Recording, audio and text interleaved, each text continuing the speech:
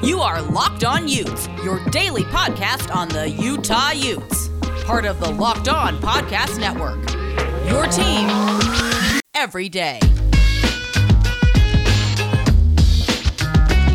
Welcome to a Friday edition of the Locked On Utes podcast here on the Locked On Podcast Network.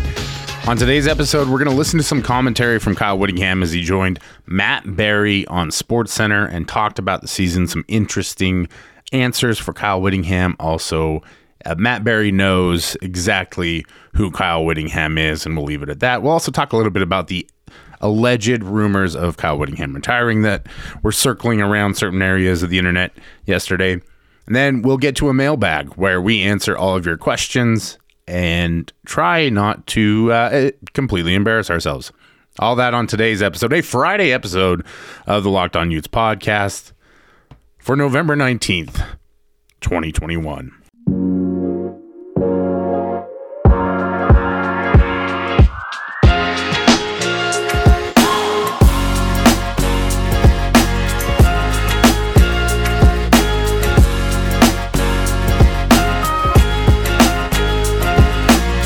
My Utah friends and family, thank you for joining me, Brian Brown, your host on today's episode of the Locked On Utes podcast. Thank you, as always, for making Locked On Utes your first listen every single day. We are free and available on all platforms. A winter breeze has blown in my ear that Locked On Utes on YouTube is nigh. So we'll keep that thing going. Today's episode is brought to you by McDonald's, proudly serving communities since 1965. McDonald's has always been more than just a place to get tasty, affordable food. It's an unofficial community center. A big thank you to our friends at McDonald's for always being there. I'm loving it. Wanted to talk a couple things here in the opening segment regards to Kyle Whittingham. A rumor started to float around a little bit that he might be retiring at the end of the season. That rumor was supposedly accredited to SI and some SI people. Here's my take on this, and we're going to start out like this one, very strong. Start out the episode with this one very strong. There are maybe a handful of people who know Kyle Whittingham's intentions. I don't think that Kyle Whittingham's telling industry sources from Sports Illustrated when he's going to retire. This is a man who won't even confirm if Tavion Thomas is going to play on Saturday because he is so convinced that it's giving him some sort of edge, right? Won't answer season-ending injuries with 2 weeks left. It's the biggest game of the year. Just the fact that those two things coincide, yeah, I'm sure it's a coincidence. It is not. Kyle Whittingham plays everything close to the vest. He doesn't like anything being out in the open. So I have a hard time understanding how people far removed from the situation would know that information. Now, that doesn't mean that it's not true, but I think the only people who truly know what Kyle Whittingham's plans are Kyle Whittingham and his family. And I doubt that his family is out there talking about the fact that he's going to retire at the end of this year. Could he retire at the end of this year? Absolutely. But I don't think that that is something that he is out spreading. And so it's got to be people who are either making assumptions or who have, maybe talked to people who think that Kyle is retiring, and that's gotten somehow lost in the translation. I think it's been a very difficult year, and I think you can tell by these comments that we're going to play from a Kyle Whittingham interview with Matt Barrie on SportsCenter, and we can only play a couple segments of it, but I think they're really informative and really fascinating. But you can tell how much this year's dragged on him. But at the same time, there is a sense of purpose in his commentary in terms of how he views this season, the importance of it to him, and I think the other part of it too, Kyle Whittingham has spent the last however many years, since 1994, essentially helping to build this program. If he were to leave after this year, it would leave the program in some very, let's call it unstable circumstances, right? Like there's not a clear replacement for Kyle Whittingham at this point. I think the heir apparent at one point in time was Morgan Scalley. That's probably changed after the 2020 summer reports of Scalley using racial slurs. And although I think that Scally has done his best to make reparations for that. I just don't know that there's enough of a stability in the world that we live in today and everything like that for him to become a head coach at the University of Utah. It is a different world than it was, back when Scally actually used the terms allegedly. And I just, I think it's for a university that has been, in the news for all the wrong reasons for a lot of the past couple of years. That's a very, very precarious move to make. And so that puts you in an odd situation in terms of who do you go after next. There's not a lot of candidates out there that are obvious. Some people might say Kalani Sitake. Kalani's going to have a lot of opportunities with other jobs. I don't know that he necessarily wants to come back to Utah, especially when he has the opportunity to go to Washington maybe, or USC or some of the others. So it's a very fascinating situation. I think it's fascinating that this rumor starts popping up the same weekend that Utah is rolling out the red carpet for a massive recruiting weekend. Nate Johnson, Utah commit, is taking an unofficial.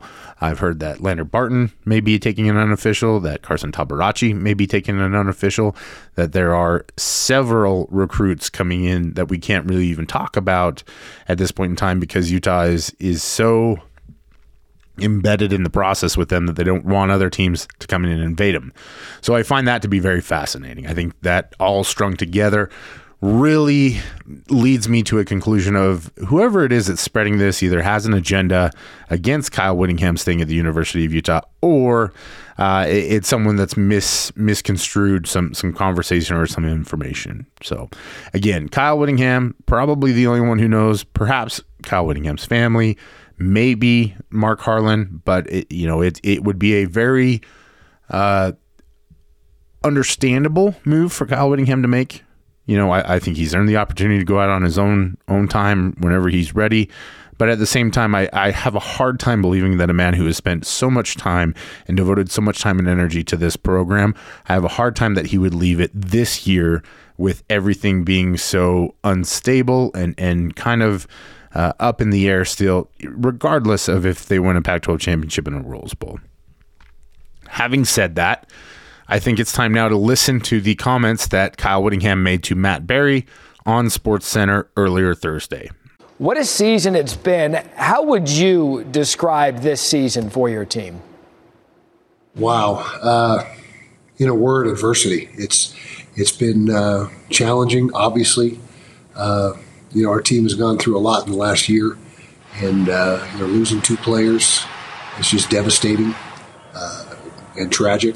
But I think our guys have done a great job of staying positive and working through things. This is the type of thing that we're not going to get over it, but we'll get through it, and that's what we're doing. And we've had great leadership from our upperclassmen, and I'm very proud of our guys for the way they've handled it. Yeah, Coach, you bring that up. You and your team have had to endure those two tragedies with the players that lost their lives, Ty Jordan in December and then Aaron Lowe on September 26th.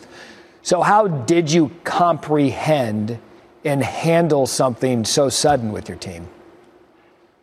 Well, it was, something that you don't have a blueprint for. Definitely the most difficult thing I've ever had to deal with as a coach, and the biggest challenge. It was two different circumstances when we lost the players. We lost Ty during a break. Everyone was at home. It was the Christmas break, and nobody was in town, so we had to do everything via Zoom with team meetings and so forth. And then when Aaron passed, it was right in the season, during the season, and so a whole different dynamic. We took the team in both instances over to Texas for the memorial services, and I think that gave our guys some closure. And we've also done, in my opinion, a terrific job, as a university and as a program of memorializing these two guys and making sure that they stay in the forefront of our minds. Coach, and I'm interested because coaches handle their weekdays so structured. You're a football coach. You're about discipline. And then something like this happens. How did this change you? Well, it caused you to reflect and understand that there's certainly things that are a lot bigger in football and a lot more important, and the fragility of life, and to appreciate every day and every opportunity that you have. And those are some interesting comments from Kyle, some really good questions from Matt Berry on a subject that I think has been very deeply discussed throughout the season. But I thought it was important to kind of get the tone and the perspective of Kyle as he talks about that kind of stuff. And I think for someone who has been through so much, I think the perspective is evident in terms of how he's coaching now. And I think he's coaching more to heal this team, to make sure that these guys are engaged, that they're having fun, that they're growing together, that they're enthusiastic about the day. It's a very different approach. The sideline is much more energized. The team is much more energized. And so I think that there is an appreciation for every day that he has right now coaching this team and being around these guys. And I think that's a big difference for this program and for how they've played. And I think Cam Rising has been a big part of it. I think, Britton Covey is an amazing leader. Devin Lloyd, this is a special team. And so, like I said, I don't know that anybody else other than Kyle Whittingham really knows what his plan is after this season. If he were to leave, I would wish him the best. He deserves every opportunity to do whatever he wants after what he's given to this university. But that, to me, sounds like a man who is just trying to take it day by day right now and appreciate everything that is coming his way. Along the football side of things, I think Matt asked him an interesting question and got a really fascinating response from him here. In this crazy world of college football coaching, leading up to this game Saturday, how would you describe those 141 wins that you've amassed at Utah? Wow. Well, first of all, it's been a heck of a ride. I feel blessed. I feel fortunate. Obviously, the shelf life of a coach typically is much less than what I've been able to experience here at Utah. Very grateful. There's a lot of gratitude in my heart for the run that we've had here. Fortunate to have really good players come through here, and that's what a milestone, I guess you can call it like that, is all about. It's the players, it's the assistant coaches that have stood side by side with you, and really it's a program goal, or not goal, but a program milestone, and something that is accomplished by many, many people. It really has been fun to watch what you've done with that program at Utah once you guys got into the Pac-12. And, Coach, if it means anything, at 62 years old, I'd still put you at the top of a list of a coach I wouldn't want to get in a cage fight with. So if that means anything to you, there's a final compliment for you. I'll take that as a compliment. Thank you. Coach, best of luck this Saturday. Can't wait to watch 7:30 Eastern ABC against Oregon. Kyle Whittingham, head coach of Utah. Coach, thank you. Appreciate you having me on. Thank you.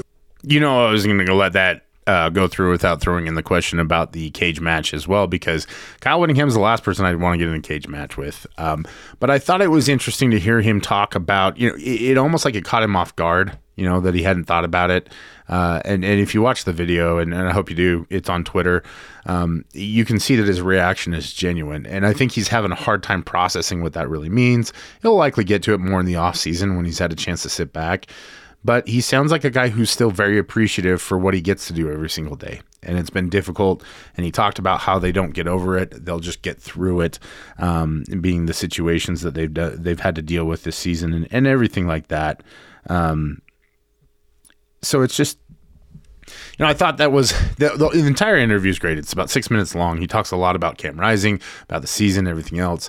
So if you have a chance, go find it. The Locked On Utes account has retweeted it, but I'm sure it's probably everywhere that you might go to find that kind of stuff. Very much worth your time from Kyle Whittingham. As Utah heads into one of the biggest games under his tenure as head coach at the University of Utah. We're going to go ahead and talk about something that's been big in my life. That's McDonald's, proudly serving communities since 1965. They've always been more than just a place to get tasty, affordable food. It's a place where friends and family can come to reconnect, where you can go meet up for a study group, knowing they'll have dependable Wi-Fi and endless supplies of French fries at McFlurry's. Let's be honest, I probably never needed an endless supply of French fries and McFlurry's, but I'm grateful to have it anyways. It's a place you always look forward to stopping at on a long road trip to rest your legs and refuel. McDonald's is, I've talked about this before. I served a mission overseas in Ukraine, an LDS mission, I should say. And McDonald's was like our embassy. And those golden arches, there's one set just down the street from where I grew up, they mean familiarity to me. And I know that when I'm going there, I remember going to Utah basketball games with my dad, and we would stop and get McDonald's before the game and eat it on the way over there. By that point, I think it was preteen, teenage years, eating double cheeseburgers at that point in time. One of my favorite things to do, always had the mac sauce. So wherever you're at, whatever you're doing, head to your local McDonald's to refuel and reconnect. Let's get everybody together this weekend at a McDonald's. Maybe Locked On Utes watch party. That's McDonald's. I'm loving it. These days, we all need a little bit of help. And when it comes to purchasing a house, oh boy, is that the case. And there's a reason that no lender helps more families in Utah with their mortgage needs than Intercap Lending. Intercap gets deals done. They have a quick and simple process. Intercap closes loans 2 weeks faster than the industry average. And while we all love tempo, right? We love a good tempo offense. We love a good tempo mortgage company. The ultimate goal is to create a stress-free home loan process. We want efficiency, just like the Utah offense currently. Intercap Lending is incredibly efficient. They're at the top of the spectrum. And that's why they've given you, Locked On Utes listeners, a personal loan officer, Steve Carter. He's delivered to hundreds of Locked On listeners so far, even Locked On Network founder David Locke. And let's be honest, if Steve can help David on track through that entire process, he can help anyone. Trust me on that one. Though Intercap is new to the Locked On Utes podcast, it's not new. They've been around for a long time, assisting customers with all their mortgage needs since 1978. That's 43 years of experience. Steve Carter's been doing it for a long time, since 2018. That's longer than I've been hosting the podcast. They're headquartered here in Utah, but licensed to help with all your mortgage needs in 40 different states.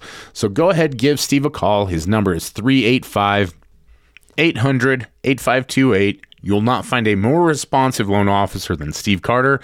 His number again, 385-800-8528. That's Steve Carter with Intercap Lending, NMLS number 190465. For more information, again, give Steve a call or else go to intercaplending.com.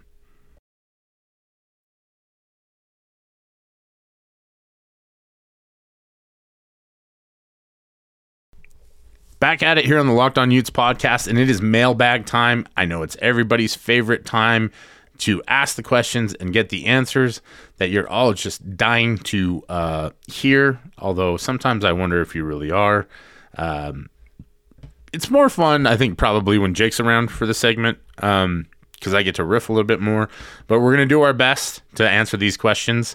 So we'll go ahead and start off with a show favorite. At Peace Love Utes asks if Paul Miley is out, do they move Nick Ford back to center? If not, who replaces him?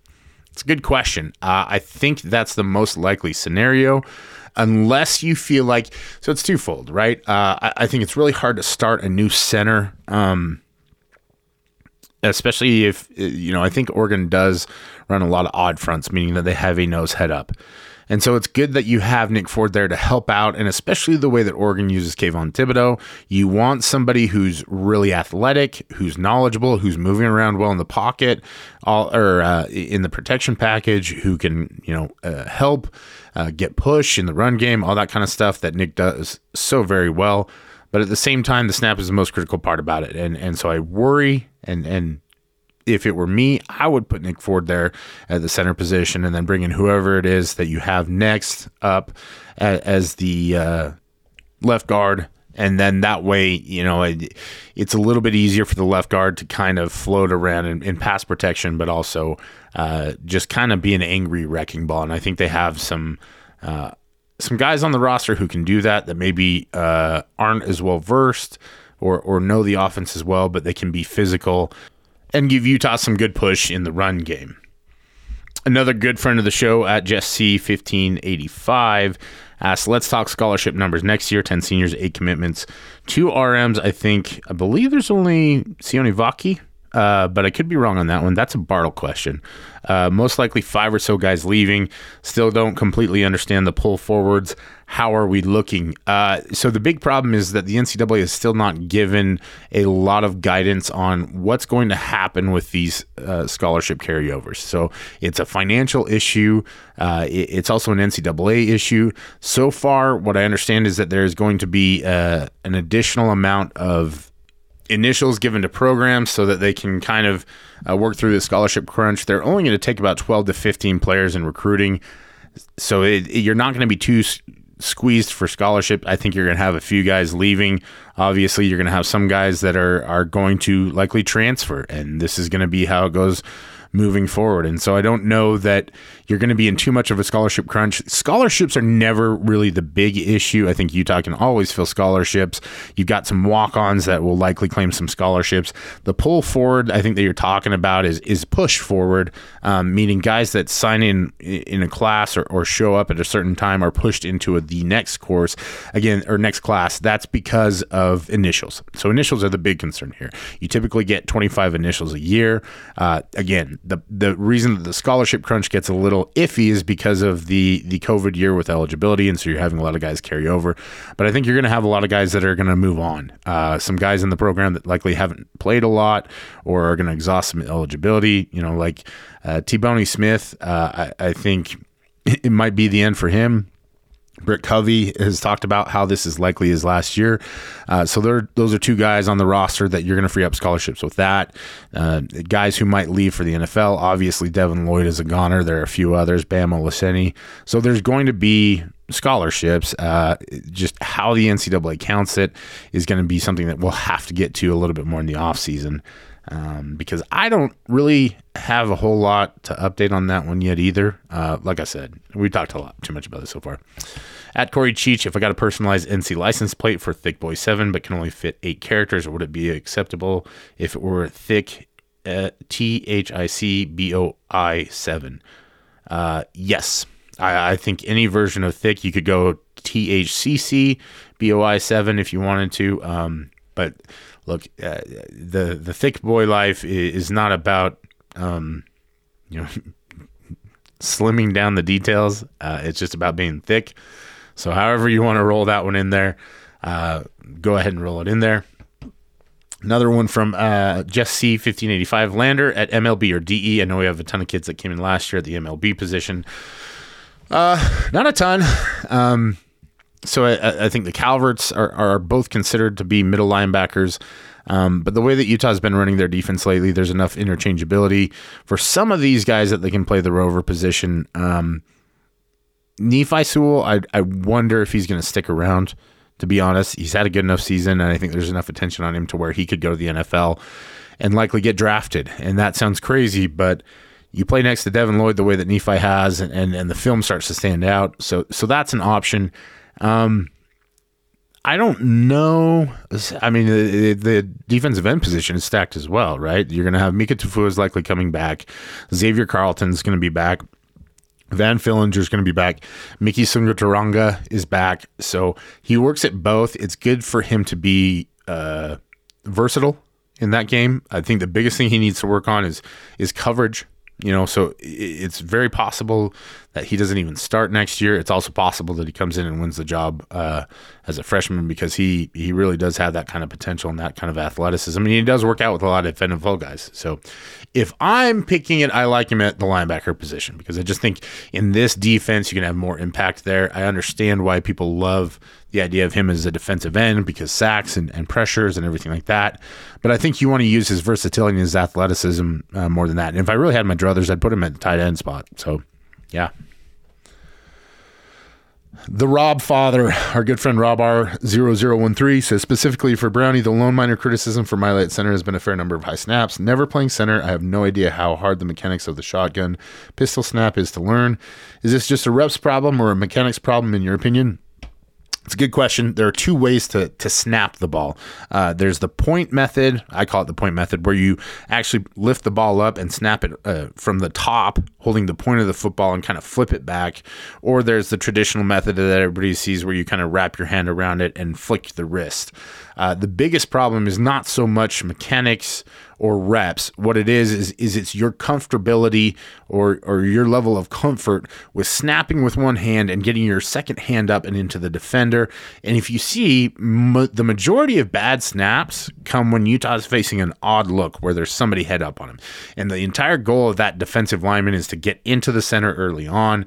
And so that's where you see a lot of that situation. That is a time issue, right? Because the timing of getting the snap up, getting your hand up, being able to position yourself, because I don't know how many of you have ever tried to hit somebody that weighs 300 pounds with one hand between your leg, but it can be pretty tough.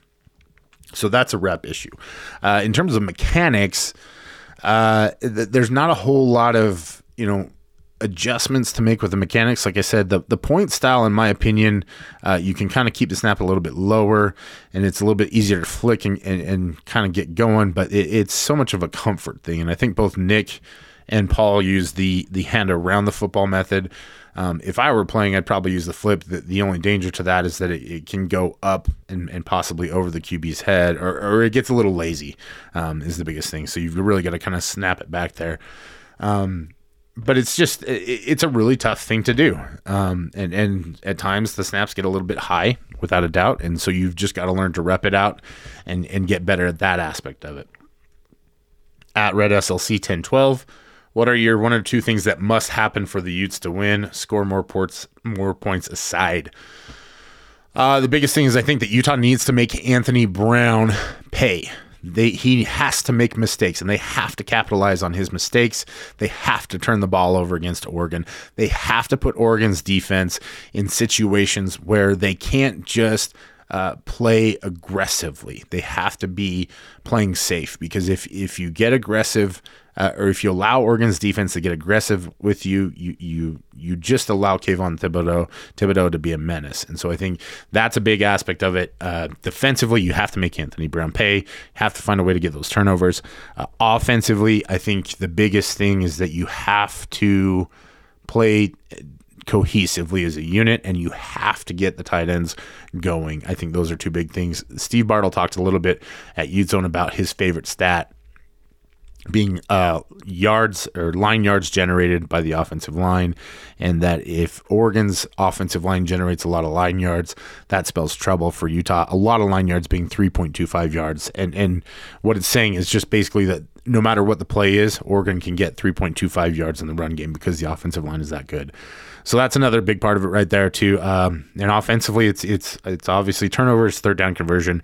You really need to make Oregon be on the field a long time. More questions coming up on the other side, but I just want to make you aware of the fact that it's a big weekend. You're going to be spending a lot of time watching some college football. You might as well stack a little extra cheese. And I'm not talking about cheddar or Gouda. I'm talking about the cold, hard stuff that's green. So go to betonline.ag right now. They've got that new web interface that we've been talking about. It's a perfect time to do it with basketball season getting in full swing. Thanksgiving, there's tons of tournaments. There'll be props, odds, lines, more than they've ever had before. It's the best spot for basketball and football action this season. You know the drill. Go there, sign up today, make your first deposit. You get a 50% welcome bonus. All you have to do is use the promo code Locked On. It's all one word, Locked On. So you've got basketball, you got football, NHL, boxing, UFC. Maybe you'd like to play a little online poker. Don't wait to take advantage of all the amazing offers that are available for the 2021 season. Just go to BetOnline, the fastest and easiest way to bet all your favorite sports. BetOnline, where the game starts. You better get to Built.com before they run out of the coconut brownie crumble. It's my favorite flavor. It is so good. Even if you don't really like coconut, I think it's worth trying. The flavor combination is just awesome. They have another new one, vanilla cream. Looks delicious. They have the protein balls back on the website. Coconut almond, peanut butter brownie. The paranormal pumpkin is still there as of this minute. So go to Built.com. Get those healthy bars that have up to 18 grams of protein, 5 grams of sugar, made with real chocolate. They are the best tasting protein bars out there. I don't know how many times I have to tell you that. You don't have to worry about any of the chalkiness or the waxy part about it. It's soft, covered in that real chocolate. When you bite into it, you know you're eating something different. So go to Built.com. Go to Built.com. Use that promo code LOCK15. You'll get 15% off your order. Promo code LOCKED15 for 15% off at built.com.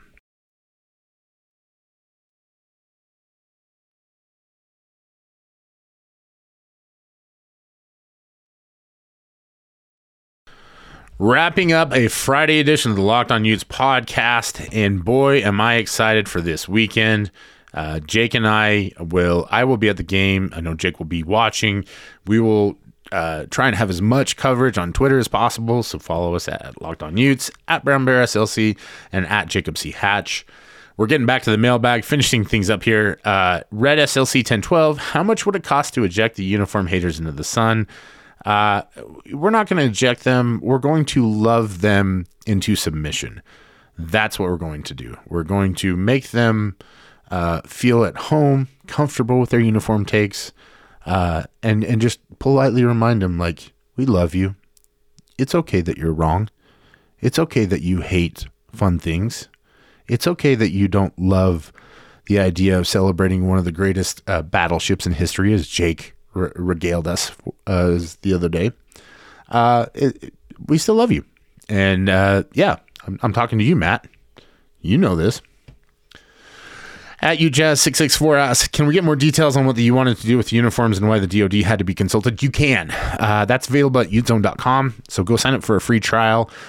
Steve Bartle has a ton of information there. I can't share it here on the podcast because I got it from utezone.com, and I'm sworn to secrecy for that kind of stuff. But I think there were just markers, trademarks, that kind of stuff is always a sticky wicket of a situation. And so that usually is what the sticking point is. I think the DoD just didn't want Utah to use markings and things of that nature. And I understand that because it's a very sacred situation, the military and the people who serve in it. It's a unique brotherhood. And while I think it's important to celebrate that kind of stuff, I also understand the importance of allowing those people who served to hold some reverence for the positions and for the ships that they served on. And so fully support what the university has done to get this ball rolling. I think the whole point of what I was trying to say is just like they went to a lot of effort to make this happen, and you know, like had to really go back and forth on a lot of things. And so I think they found some really great compromises. At Triple Tink asks, obviously, it takes a village to stop Thibodeau, but if you were Ludwig and Harding, what are you telling guys like Bam and Nick Ford? Hold on to your butts. You have to tell these guys it's going to be 60 minutes. You're going to make some mistakes. Stay in the fight. Stay with it. Be engaged. Work with your teammates. This is a unit thing. It's not an individual thing. And he's going to beat you at some point. He's going to beat you multiple times.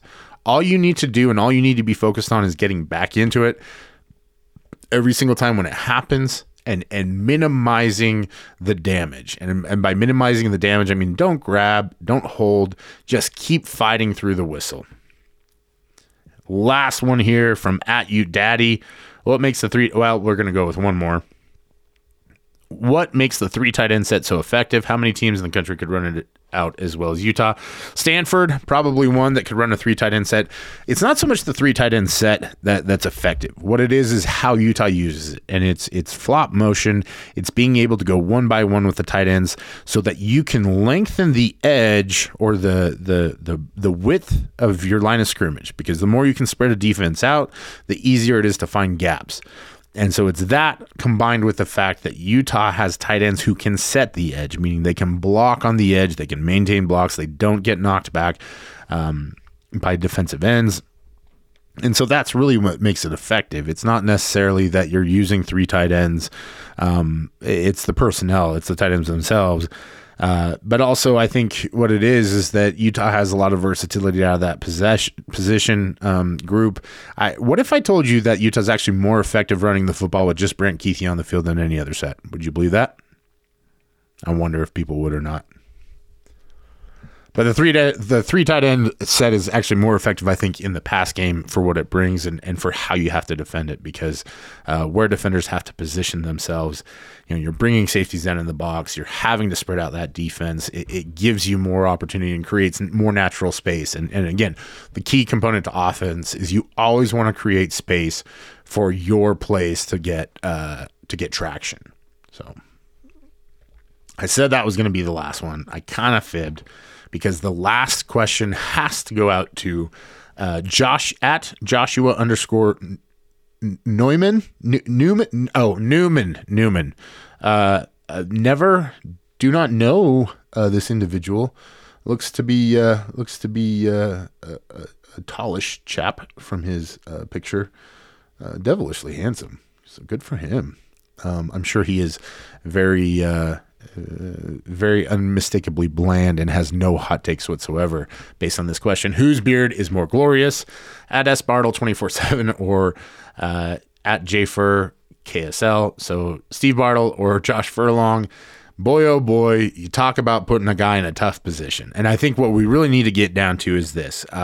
Do you like spread offense or do you like power offense? Because I think Steve Bartle has a rich, full beard. He has very long, glorious redwood-like whiskers, thick, well coiffed.